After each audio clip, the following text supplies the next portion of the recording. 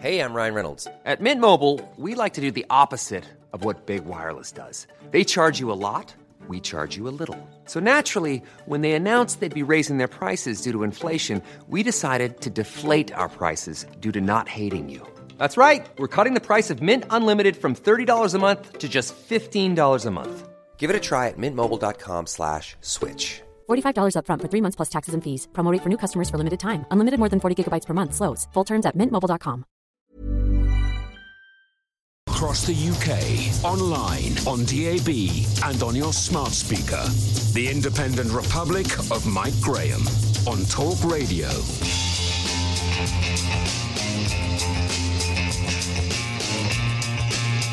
Good morning and welcome to the Independent Republic of Mike Graham right here on Talk Radio. So here we are then, stuck in an ever-decreasing vortex of doom, staring death in the face, wondering if we will be able to get through the next few weeks without contracting the most deadly virus known to man in the entire history of the world.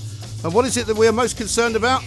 That's right, our summer bleeding holidays. Only in Britain could a newspaper like the Daily Mail make missing out on a foreign holiday sound like the worst news of all time. Worse than the plague, worse than an invasion of locusts, or indeed an increased death rate from coronavirus. Don't get me wrong, I like a couple of weeks in the sunshine like everybody else. However, lying on a sunbed, sipping pina coladas and taking in the local beauty spots sounds very appealing right now. But after what happened over the weekend, I think I'm more than happy to settle for a few days of soggy sandwiches and warm beer in the West Country, because that's what's going to be going on. Let's face it, as Downing Street is now saying, all foreign travel is now a risk. So if you're going anywhere, you might need to be prepared for a few shocks. Yesterday, we heard from an awful lot of people in Spain who were generally cheesed off with the government's actions, more so when they refused to change the quarantine rules for the Balearics and the Canary Islands. Today, we want to hear from more of you about what your plans are, what you're being told, and where you're planning to go. And if you have to cancel your holiday, are you getting your money back? 0344 499 1000. Airlines are already cutting their flights to Spain.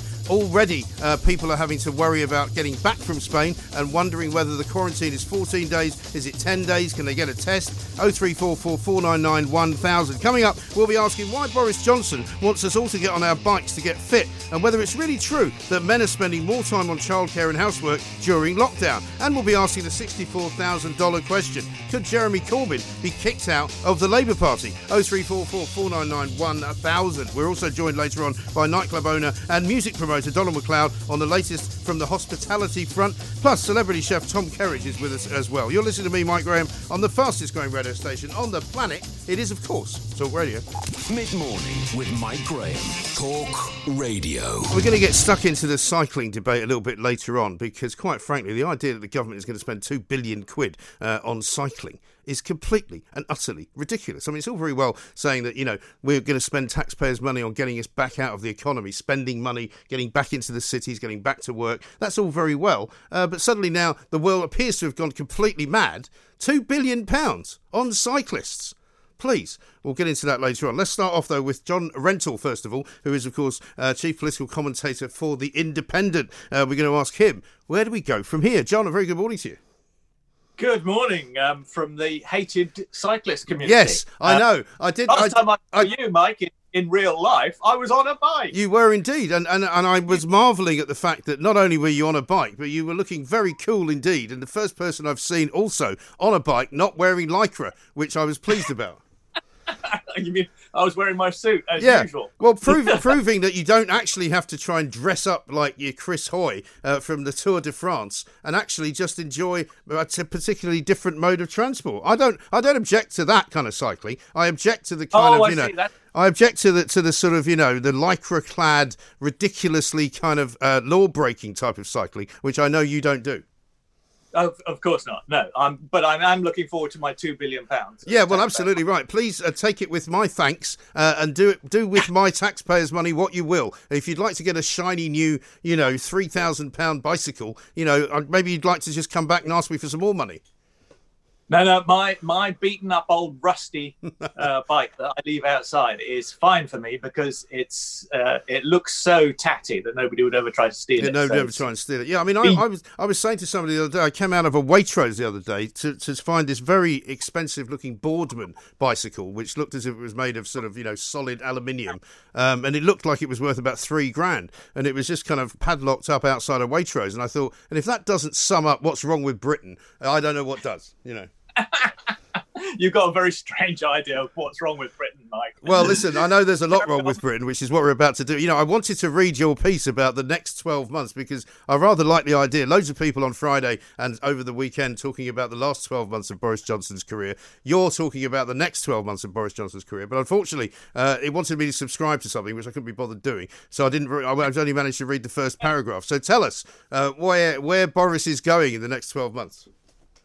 Well, as I said in that article that you refuse to pay to read, because you have to pay for good journalism, Mike. No, you don't. No, you can listen to this radio station for free. Well, that is also true. You can have a choice. You can listen to some stuff for free. You can read some stuff for free. But if you want other stuff, you might have to pay for it. Anyway, I accept that. And listen, by the way, I would endorse paying for good journalism. It's just that I didn't have time to go through the motions of subscription. Very good. Anyway, what I said was that it's obviously mad to try and predict what Boris Johnson's second year is going to be like, given what happened in his first year. But there are some things you can see coming down the track that are obviously going to be big issues over the next 12 months. Obviously, first there's the trade deal with the European Union. Right. Then there's the question of Scotland. And finally, there's the question of the coronavirus recession, which is, I think, going to dominate politics for the rest of this parliament.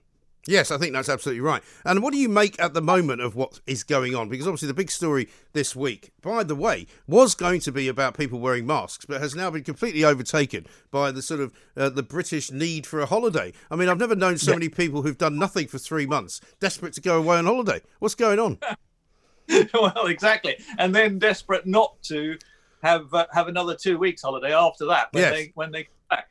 But I mean, joking apart, obviously, it's for a lot of people, it's very difficult to take 14 days off work, and a lot of employers are not as sympathetic as they might be. So that is going to give people a lot of problems. I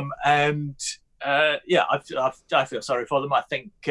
I think the quarantine's probably a bit too severe, but it is what people want. It's what the public opinion seems to say the government ought to be doing, which is cracking down really hard on the lockdown, making sure that any spikes are dealt with quickly, and that includes obviously spikes in other countries. But personally, I can't see why the Balearics and the Canary Islands can't be excluded, but but this is what seems. I mean, I think this is what also upsets people. It's I accept. I mean, the trouble is we've got two personalities in this country now, don't we? We have those who are going, that's it, I'm fed up, I'm going away on holiday, I'm going out to the shops, I'm going out to the pub, I don't really care, everything's fine. And then there's the other crowd of people who are completely opposite to that, who want to be much more cautious. But I was asked the question yesterday, which was quite a valid one. Why were people not being asked to quarantine if they were moving, say, from Leicester to London? Where Leicester, you could say, was a far more dangerous risk of coronavirus outbreak than, say, Gran Canaria. Well, there was a brief time when people were prevented from leaving Leicester, wasn't there? I mean, I think there was an attempt to lock Leicester down and keep people there. So there wasn't a question of quarantining people if they got out, because they weren't supposed to leave the city. But I think that's right. I mean, I'm on the relaxed end of that spectrum. Just described. So I find all this a little bit over the top. But on the other hand, I do think the majority of public opinion in this country is in favour of quite draconian rules to try and suppress the virus. I'm not sure if that's possible, realistic, or where it's going to lead us. But I mean, you say that. I'm perfectly happy to believe you, but I don't see necessarily any evidence for that. And two, we're not supposed to be being governed by public opinion, are we? I mean, since when did that happen? I thought we were being governed by government and Downing Street.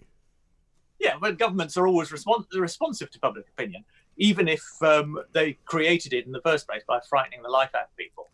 Well, I remember the days when the government used to actually lead public opinion, and public opinion was led by what the government was actually doing, rather than the other way around. I think it's very dangerous to be led by public opinion because it's so fickle. Well, I completely agree with you, and I think Boris Johnson has tried to lead public opinion with opening up the economy before I think public opinion was really ready for it. And I think there's been a lot of people very reluctant to go back to work. But the Prime Minister is trying to encourage people to do that and to, get on their bikes and into their cars. Indeed, but unfortunately, once he says that with one breath, and then with the second breath, he then says, but by the way, you have to wear a mask. So if you are in any way slightly bothered or worried about getting this disease, that's going to encourage you to be even more worried, isn't it? Well, yeah, you'd say that, Mike, but actually, I think the evidence suggests that actually mask wearing is reassuring people who are worried about the disease. I think there's evidence that people are more likely to. I saw a poll over the weekend that people are more likely to go to the shops now that mask wearing is compulsory.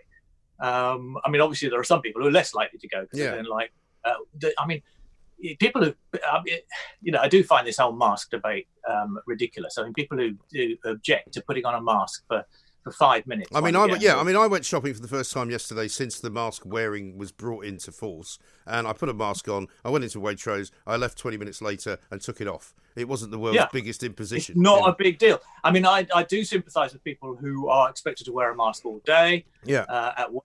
I mean, that's why shopkeepers are exempt in the legislation. They don't have to wear a mask, and they're supposed to be protected behind perspex screens and all the rest of it. Right. But I don't regard it as a ridiculous imposition to wear a mask for a few minutes while I go shopping, even if the scientific evidence is very balanced and there isn't much advantage to doing it. I think it's helpful to reassure people that the society generally is trying to suppress the virus as much as possible. Yes, I think that's right. But as far as the way that the government is kind of lurching, it seems, from one kind of fix to another, there doesn't appear to be an awful lot of joined-up thinking. I mean, I was speaking to Nick Dubois yesterday, and he said to me, of course, Grant Shapps would have known about this, this ban on, all this quarantine and coming back from Spain. Well, really? Because, I mean, he went there, and he said, well, he can imagine if he didn't go, and then it was proved that he had some kind of insider knowledge, it would have been bad news. But, Paul Scully, who's the chair of the Conservative Party, is also in Spain. I know this because I was thinking of inviting him to a function I'm holding later on in August, and now he's going to have to be quarantined, so he won't be able to come. Yeah, I mean, it's possible that Grant Shapps might have known that there was a risk that the quarantine would be introduced, and it is alleged that he decided to go ahead with his holiday anyway because he didn't think it would be fair for him to use that inside information. Yeah. But all credit to him. He's actually following the rules that apply to everyone else. I think the least joined up thing about politics at the moment is Boris Johnson urging us to get fit and passing laws which are going to put calories on menus and ban supermarket promotions at the same time as a government scheme to give you £10 off your eating out. It's bonkers. And also he actually said with a straight face, we're not doing this as part of a sort of nanny state program. Really? Well, it sounds like it. A nanny, well, I mean, the nanny state telling supermarkets that they can't do 3 for the price of 2 or whatever it is. That's about as nanny state as you can get. Right. And also this television advertising nonsense, right? Not one minister that I've heard talking about this can actually say what it is that you're not allowed to advertise because they don't know, right? Because it's not just that they're banning junk food advertising, which is how the media's portraying it. They're basically banning anything that's high in fat, high in sugar. So when somebody says, for example, does that mean you can't advertise jam? They don't know. Well, you can't advertise jam. Jam is high in sugar. What about jam tomorrow? Don't you remember those good old days when we used to be promised jam tomorrow? You can't advertise caviar. That's presumably high in salt. I suppose so. I mean, there's an awful lot. I mean, no, I agree. It's madness. It's ridiculous. There's no evidence that obesity in this country has grown because people have been watching adverts for crisps before the watershed. No. And besides, the idea of people children watching live television betrays a sort of a certain naivety. Well, exactly right. I mean, what it tells you, again, is that these people do not live in the real world. We are still, and always have been, governed by people who live in this kind of rather bizarre bubble. They don't really go out very much with ordinary people. They don't really meet ordinary people. They don't really know what ordinary people do. No, well, I mean that's one of the problems of getting into government. Once you're in your ministerial car and in your ministerial office, you never meet a real person ever again, right. and it's getting increasingly out of touch over time. Yeah, I completely agree with you, and I discovered reading the papers this morning that none of this nanny state regulation about diets and food is going to come into effect for 2 years anyway. So by that time, it'll all be watered down. Well, exactly. I mean, all you need to do is look at the video that was put out yesterday. Boris Johnson out walking his dog, which doesn't seem terribly obedient for a very small dog, I must say. But he's meeting no other dogs. There are no other dogs in the shot. There are no other people in the shot. You know, anyone who knows anything about walking a dog is that one of the things about walking a dog is that you see a lot of other dogs and a lot of other people. And you meet other people walking their dogs. Yeah, absolutely. Yeah. You stand around in my local park talking while the dogs just sort of go around getting extremely bored. No. I mean, I think I can say with absolute surety, not one person voted for Boris Johnson who expected him to turn into this kind of rather ridiculous panjandrum of fitness. You know, that's not what we voted him in for. Well, one of my colleagues described him as the father of the nation, and identifying with the common problem of the average British person who's struggling with their weight and interested in trying to eat more healthily. But most people who are struggling with their weight are not interested in eating more healthily. That's how they got there. They don't care. They're not interested. They certainly don't want the government telling them what to eat. Well, some people do actually, mate. Really? You know, I haven't met anyone. I haven't met one person in the world of Britain right now who is overweight, who wants to be told what to eat by the government. Well, one of the extraordinary things about the coronavirus and the lockdown has been the extent to which the liberty-loving British people have actually eagerly accepted being told what to do. I know, it's very depressing. And you know, in an incredibly intrusive way. So I wouldn't bank on people not wanting to be told what to eat. I think perhaps Boris Johnson should issue daily menu planners or something and tell people what they're having for breakfast. Yeah. I mean, I'd be happy with sticking to stewarding the economy, doing trade deals with the European Union, and making sure that people who commit crimes are actually locked up. And maybe even stopping people coming here illegally from the other side of the English Channel every bloody day as well. But the point is that, you know, I don't need to be told whether to have a hamburger. Well, I'm afraid I agree with you, Mike. So, listen, this is not going well. You and I are agreeing far too much lately, John. I know, it's just shocking. Shocking.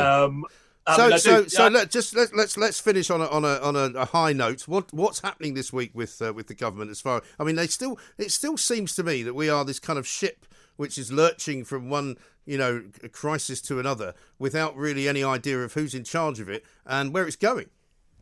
Well, yeah. Well, I mean, partly because Parliament's not sitting. I mean, the House of Lords are still there. They were discussing. They spent yesterday discussing proportional representation, which was oh god. Wonderful use of everyone's time. Yeah. But you know, Parliament's gone. There's a few select committees around Westminster, but apart from that, it's dead as a dodo. Yeah. And presumably Boris Johnson will be going on holiday at some point. Although this does raise the extremely interesting question of where he's going to go. Maybe he should go to the fat farm or something, or one of those retreats where you get colonic irrigation and you spend a week eating yogurt. Well, I can't see him doing that. I mean, you might imagine him doing that in order to write a funny piece about it for the Telegraph. But now that he's Prime Minister, I think he's got too many other things to consider. Yeah. And so he's got to go on holiday in Britain. I mean, it's just. Do you remember when David Cameron sulkily went to Cornwall, right? And then sneaked off to somewhere. Yeah, he went somewhere on an EasyJet, didn't he? I seem to remember. Yeah. That's right. But Boris Johnson's got to go on a staycation somewhere in the UK, which he'll probably do with very bad grace for about 3 days, and then go on a secret holiday to the Gulf somewhere. No doubt. Well, listen, we should keep our eyes peeled at all ports and airports and various other points of destination, whatever we can. John, as ever, thank you very much indeed. John Rentoul, who not only represents the Independent, but also represents the sensible cycling community, of which there are very few people, I have to say, because later I'll be telling you what's wrong with a government that wants to give £2 billion to the cycling fraternity so that they can all cycle around a bit more on more expensive bikes, having paid a load of money to Halfords. It doesn't make any sense to me. This is Talk Radio. Talk Radio. Mid-morning with Mike Graham. Talk Radio. Let's talk straight away now to Howard Cox, co-founder of the Fair Fuel UK campaign. He's a man who's stood up for the motorists for many a year. He's also a man who's got a plan to try and stop the congestion charge from being expanded through the weekend to 10 o'clock at night and to £15 a day. It's an absolute horror show in London under Sadiq Khan. Howard, a very good morning to you. Welcome. Good morning, Mike. It's great to hear you, and thank you for the introduction. It's very, very nice to be on here. No, listen, we are the home of common sense, as we like to call ourselves, but it's incredible to me that not only have we all been forced into this kind of single-lane driving scenario in London, where literally there's nowhere to go, and so there's worse pollution now than there ever has been, but the final kind of insult for me is Boris Johnson, supposed to be a Conservative Prime Minister, handing £2 billion of our money to these cyclists. I mean, we're in a time of fiscal catastrophe. Yeah. And what he's doing, he's stopping people driving into London, stopping people going to the cinema, to museums, restaurants, small businesses, the white van man. They're all going to be paying for this. And my inbox is absolutely overflowing with people saying they're never going into a city again. Right. So the whole of the economy of these urban, out where we want to go to the theatre, the cinema and eat out, are now going to be destroyed. It's decimated. What is the logic in that? What worries me, there's an underlying political, and I have to say a lot of the media are being infiltrated by this liberal Lycra elite who seem to be coming everywhere, and they're very well financed, Mike. They really are, yeah. But also, does it not tell you, Howard, how this country has become kind of separated up into these kind of Ramona cycling Lycra-clad wallies in London and everybody else outside of London?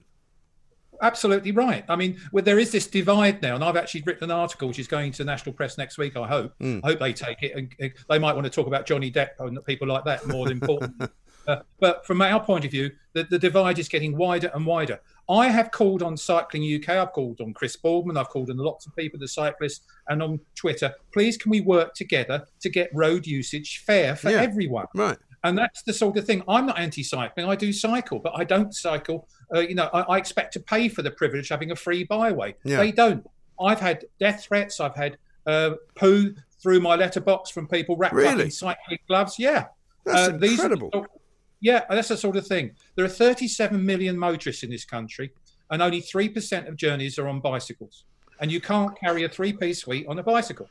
You really can't. I mean, here's the other thing, right? I didn't used to be anti-cycling, but I am now. And the reason for that is because they are by far and away the most advantaged group of people in the entire nation, because the government loves them. The government will give local authorities money to build bike lanes where bike lanes aren't necessary. I mean, a perfect example, and I'm sorry to be London-centric for those of you outside of London, but I'm sure there are other examples around the country. You know, the Park Lane bike lane, which nobody uses. I mean, I've seen pictures, I think you may have posted them over the weekend, of cars sitting in a lane of traffic because the second lane to the left of them is as wide as their lane they're in, but it's empty because there's no cyclists in it. Well, Elaine Page actually did a tweet. That's right, She got a couple of thousand retweets on them, and she made the point, you have actually a decent cycle lane actually in Hyde Park itself. Yeah. Why are they not using that? And there were even cyclists actually in the traffic lane. They weren't using their cycle lane. Right. And this is another thing. We've just done a survey, road user survey. 25,000 responded, of which 1,900 were cyclists. Yeah. And quite rightly, we predicted that they're pro ultra low emission zones, they're pro congestion charge, and they're pro everything to do with cycle lanes being dedicated to them. But guess what? 86% of them rely on home deliveries. Yeah. I know. So that white van man has got to deliver to them. Yeah. They want that. They want the best of all worlds, and they want it all for free. Yeah, they're ringing Ocado every 5 minutes saying, "Where's your driver? Where is he? I need my aubergine special. What's going on?" But this is the problem, right? And also, what about this? The actual programme that Boris is suggesting: £50 vouchers to people so that they can take a bike that might need a bit of a service to Halfords. He's effectively subsidising Halfords. Well, as I say to you, where's he getting this $2 billion from? Yeah. Taxpayers, of course. And we're in this dire strait. I mean, I'm hearing that there might be an increase in fuel duty of significance. Yeah. And I know that the Treasury is actually looking at a double-digit increase, looking at 10 pence increase in fuel duty. And guess what? The money from that is going to finance to help the cyclists. Right. Only 3% cycle. Let's get realistic about this. We are not Holland. We can't be like Holland. We can't be like completely open where everyone can go everywhere. We are a very crowded city. Very crowded country. We need to have some common sense here. Let's work together. Get Fairfield UK. I mean, even the AA, Edmund King, is tweeting about supporting cyclists. And it's the clues in the name. Is the Automobile Association. I know. And I mean, it's just hard to believe. But also, Howard, outside of London, in the home counties even, you go into Berkshire, you go to Sussex, you go to Surrey, even go up to, say, Derbyshire, Nottinghamshire. People are not commuting by cycle because it's too far. They live too far away from where they work. They commute because there's no public transport infrastructure to speak of. They all drive in cars. And of course, you made the point quite rightly. Public transport, people are very wary of that at the moment. We've got to wear masks in there. The best PPE is still sitting inside a car. Well, Sadiq Khan is telling people to avoid public transport, right? What does he think's going to happen? More people are going to drive. And then, of course, he's going to charge them another 30% for the privilege. I know, unbelievable. I don't want to, and he wants me to walk to work so I can get fitter. Well, I would like him to resign so that I can get fitter. But, we don't go around ordering people about. Well, look, there's a lot of support for what you're saying, Mike, and what I'm trying to do. And we will know today whether we're going to go with the judicial review. We got a response yesterday from Transport for London about congestion charge. Yeah. And we will help. We haven't got the finance. Whatever they do, they've got a bank of barristers and solicitors sitting there. They fill in their forms. No matter what happens, we need the people to come back and support Fairfield UK. So please come to the fairfielduk.com website and please help. We need all your help because we got to get this sorted out and get some sanity into our road usage. Absolutely. And what about this electric bike business? This is the other plank of, and I say plank advisedly, of Boris Johnson's policy. He wants to make people go out on electric bikes. Now, correct me if I'm wrong. I don't think you're going to get much exercise, cycling around on an electric bike, are you? Well, he's actually giving a subsidy for people to be carried about. That's not going to actually get any exercise whatsoever. I know a friend of mine's actually got an electric bike. They're very powerful. Yeah, they do 15 to 20 miles. Yeah, no, I've seen people on them. I mean, I was walking up the street the other day, and some guy was whizzing past me on an electric bike. He was going really fast. Absolutely right. And what's the point of that? I don't see the logic. I don't see the logic of all the road transport. We're seeing this whole problem about ultra-low emission zones, right. Congestion zones, everything about cycle lanes. Everything is about pro-cycling. Yeah. 3% cycle, 97% don't. They drive. Also, if the idea is to get cars off the road and they're going to say give everybody a free bike, that's interesting as a policy in itself. But, we live in the northern hemisphere where it rains quite a lot. Now, it's one thing to say, cycle to work because it's a lovely sunny day. You can arrive all hot and sweaty, and maybe you can then change into some clothes and stink the place out, while your friends who have come in cars and public transport are actually relatively hygienic. Meanwhile, what are you going to do when it rains? When it pours with rain, you're going to turn up looking like a drowned rat. Most people can't do that going to work. Well, interestingly, 65% of the cyclists who responded to our survey said they're only fair weather cyclists. So the clues in that. There's no doubt about that. I mean, what I noticed a lot of, I'll tell you what, particularly during the early days of the lockdown, was that the number of cyclists who were out on the streets when it was sunny was about 10 times the number that were out when it wasn't.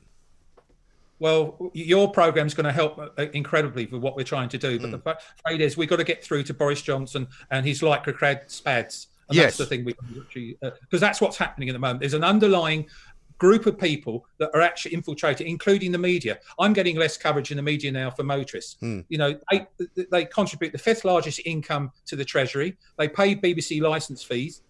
37 million drivers, etc. Yeah. And they are not getting a fair platform. We want a balanced argument. Let's work together on this. Yeah, that's because we live in a world now, Howard, where unless you're a Lycra-clad lunatic cycling about voting to remain in the European Union, you're basically a thick Brexiteer racist. That's what they think you are. And they don't want to give you a platform. Well, you're looking at one that you just described me. That's why I'm...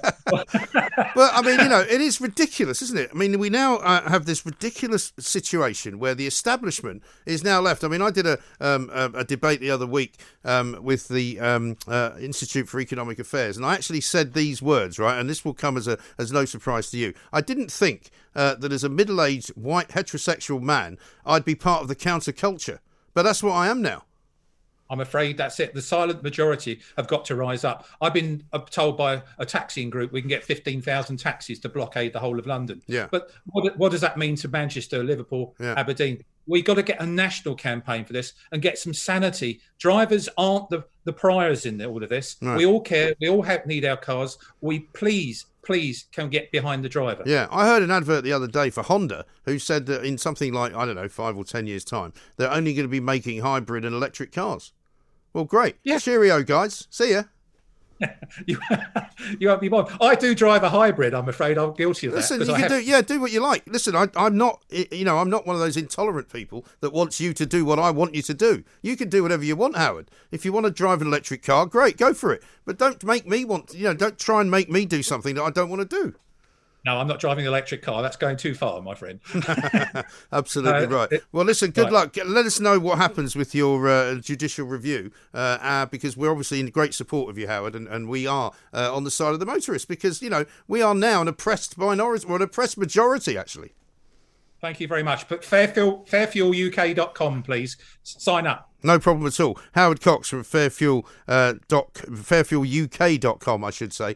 Go and sign up to his campaign because I tell you what, we are in the majority here and we are being ruled by a sort of Lycra-clad collection of nobodies who think that they know better than we do. They think that they're in the right. They think that we're in the wrong just because we want to sit in a car, which is the safest environment of all, in order to travel around without fear or favour. I don't want to cycle around London. It's dangerous. People get killed on bikes every single month of every single year in this country, right?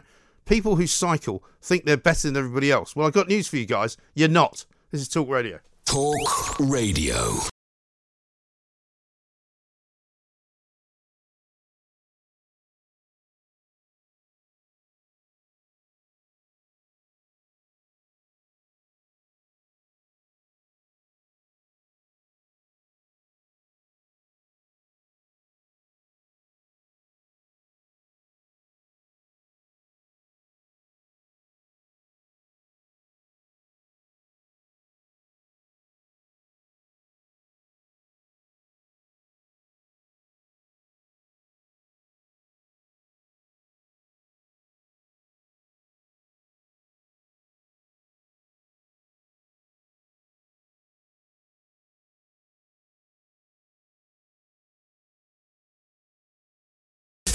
Mid-morning with Mike Graham. Talk Radio. The Independent Republic of Mike Graham on Talk Radio. How about this from Darren, right? Come on, Mike, educate yourself. This is the new phrase from the woke. Educate yourself. I don't need to be educated, Darren, by the likes of you.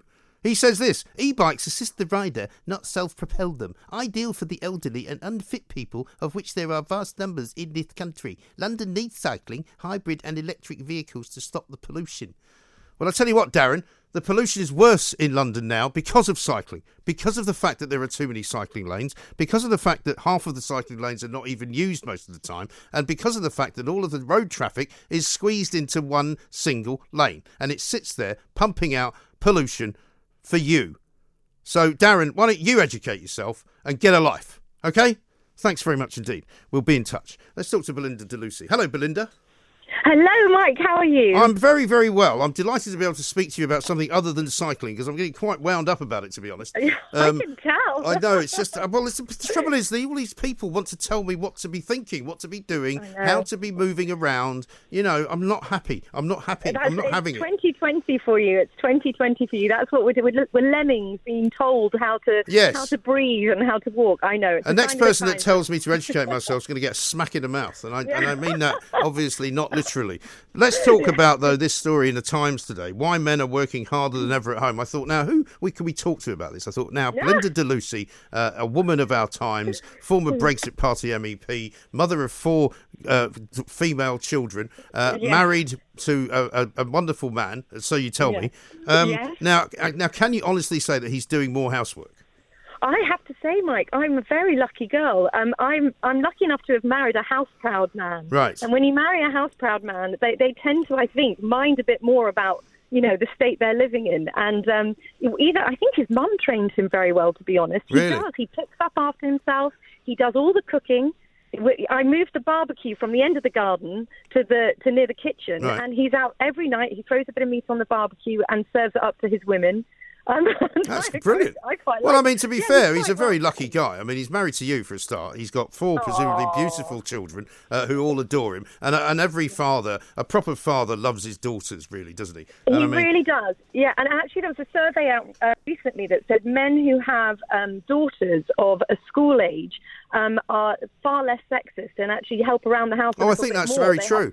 Yeah, so he's got 4 of them, and you know what? My girls wouldn't let him put a foot wrong either. So he is well trained at home. I'm sorry to say, the mother of my 2 teenage boys is the diametric opposite to you, because we spend most of our time at the weekends trying to convince them. Here's the new schedule. This is what you're going to be doing this week. It's already broken down. It's only Tuesday.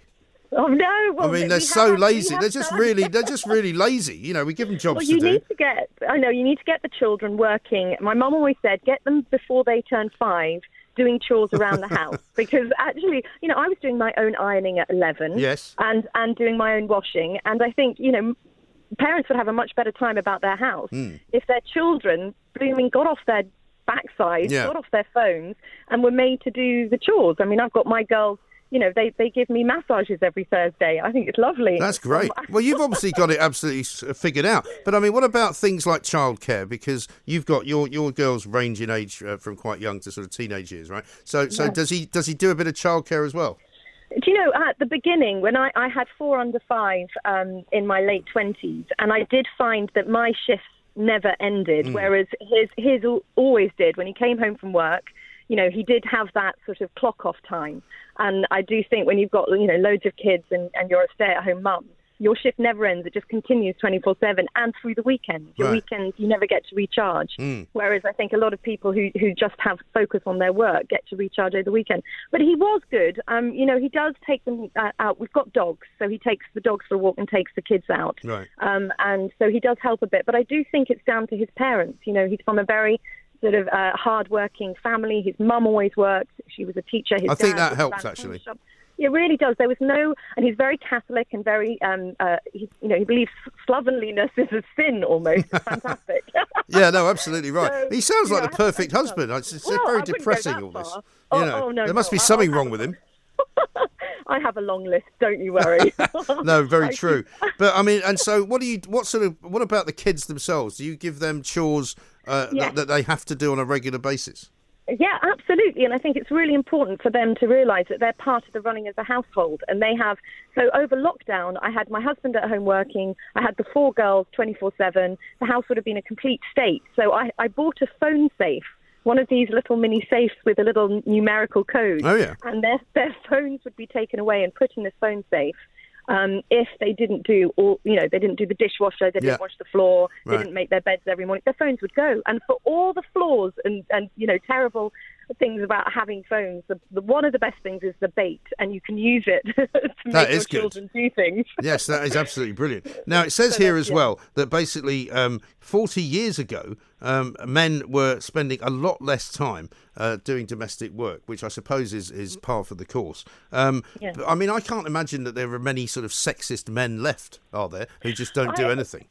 Yeah, I don't think there is. It's about love and respect. If your husband loves and respects you, he won't sit there while you clear up after him. Yeah. I don't know who would do that, but I do think there's, my heart goes out especially to obviously single mums who are having to do absolutely everything, and most children from single households live with their mother, and they see the mum doing absolutely everything. On Mother's Day, I always think of them because I think they don't have that sort of support to fall back on chores and getting the kids to do stuff. Right. But I do think it's important you put those little rugrats to work literally as soon as they can walk.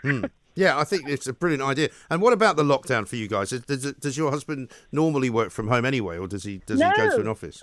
I know we had to completely, like it was a new relationship. He was often had very long hours, and then he was suddenly at home 24/7 with 4 young women. That's quite hard, isn't it?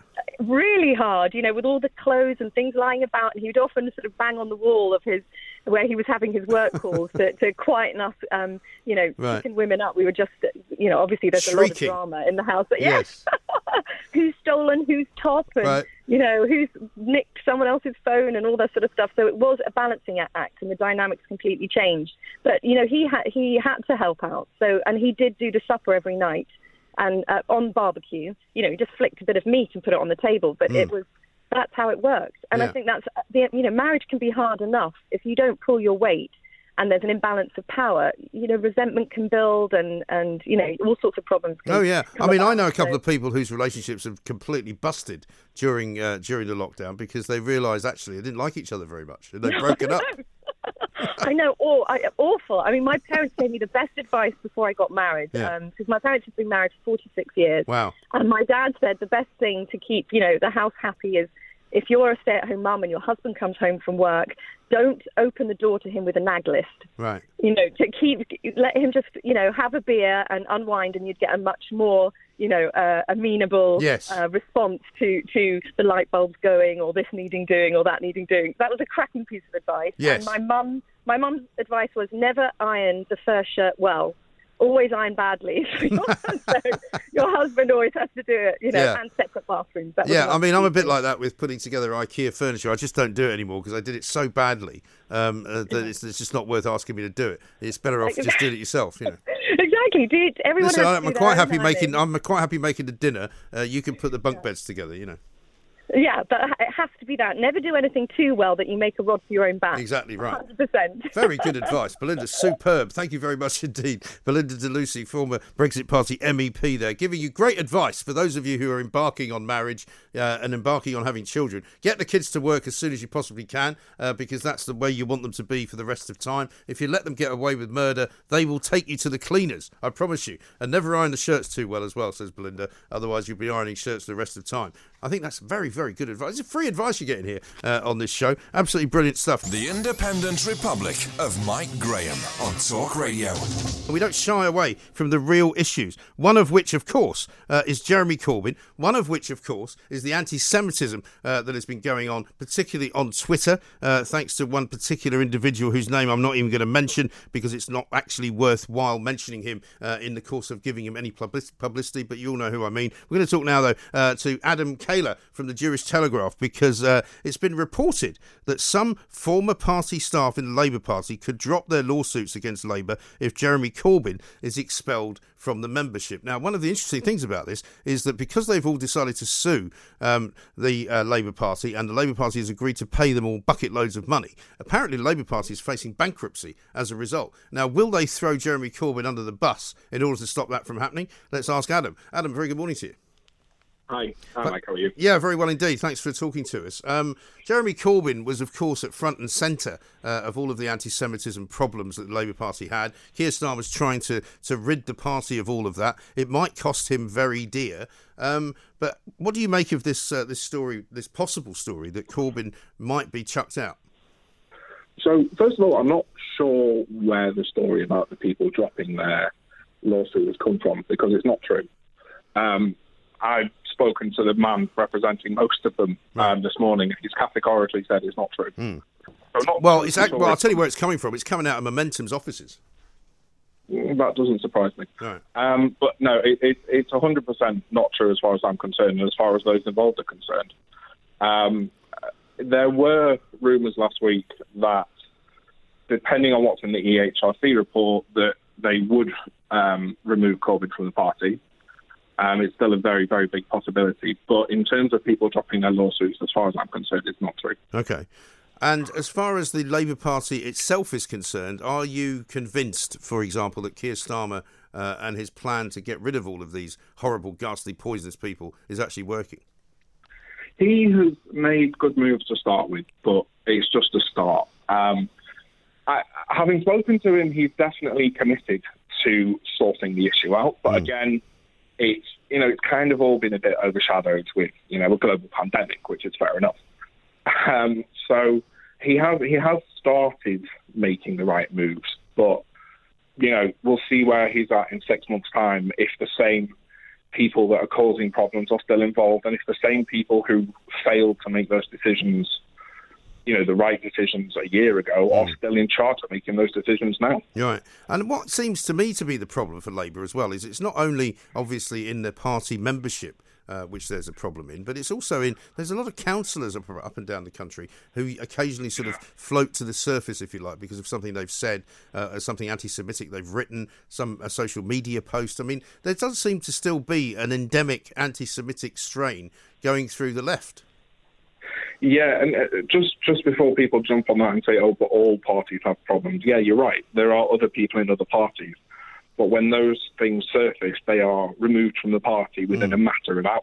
Right. There does seem to be a problem with not a lot of councillors, but a lot of hard left councillors. There are often Facebook and Twitter posts that surfaced from 10 years ago. This problem, the whole thing with Jeremy Corbyn is trying to light on it, but it's been going on for a lot longer than that. Yeah.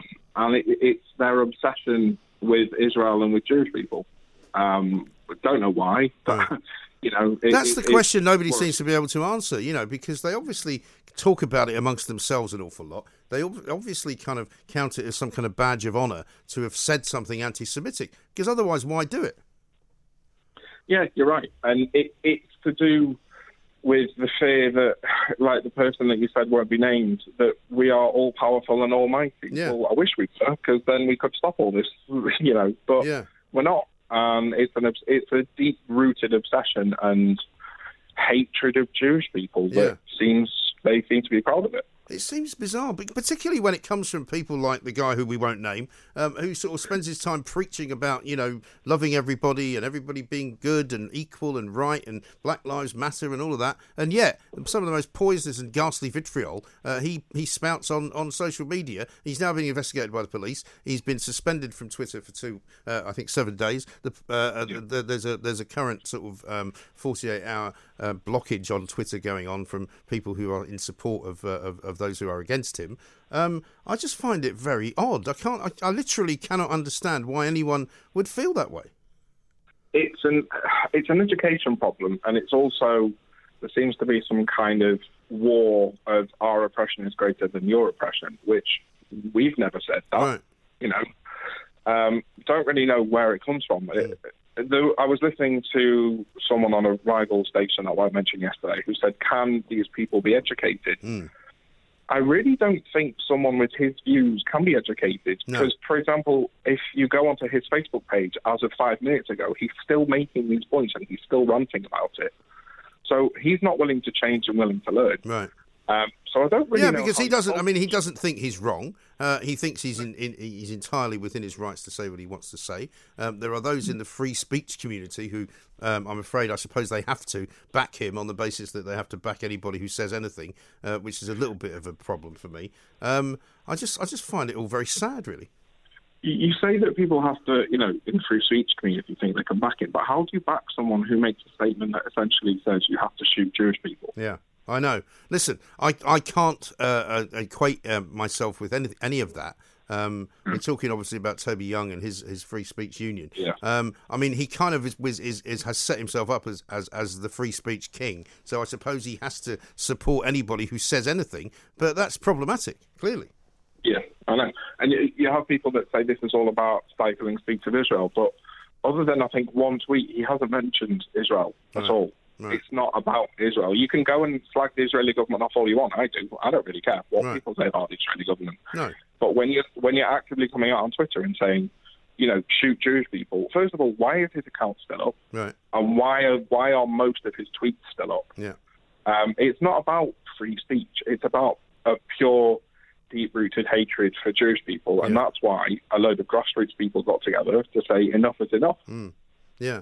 And why did Twitter take such a long time to deal with it as well? That's a very good question that we're trying to get to the bottom of. Right.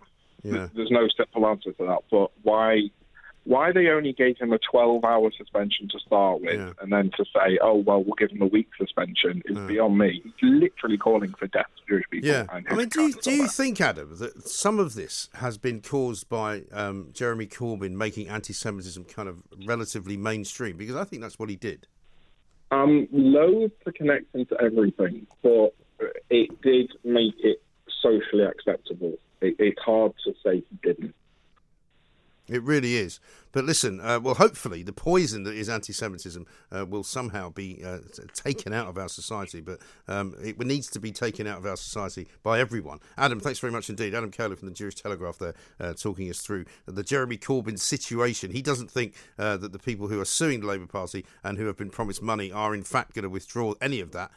So therefore, Jeremy Corbyn presumably will continue to remain a prominent backbencher in the Labour Party, former leader, a man who is a friend of the terrorists, a man who has frequently refused to condemn anti-Semitic behaviour and anti-Semitic words that have been written by people in the Labour Party. It's an absolute shocking state of affairs. And the guy who will not be named, because I won't name him, the grime artist, as he is known, is an absolute disgrace as well. The idea that he can just go around saying the things that he says on a public platform which will shut down other people far quicker who say things which are far less offensive and far less ghastly is absolutely ridiculous, it seems to me.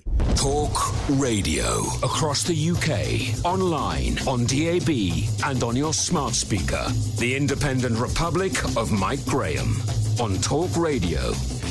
If you enjoyed that, be sure to catch the whole show 10 till 1, Monday to Friday on Talk Radio via DAB, online or via the Talk Radio app. And if you have an opinion on the stories we cover, we'd love to hear from you. Call us on 0344 499 1000 or tweet at Talk Radio during the show to have your say. Mid-morning with Mike Graham. Talk Radio.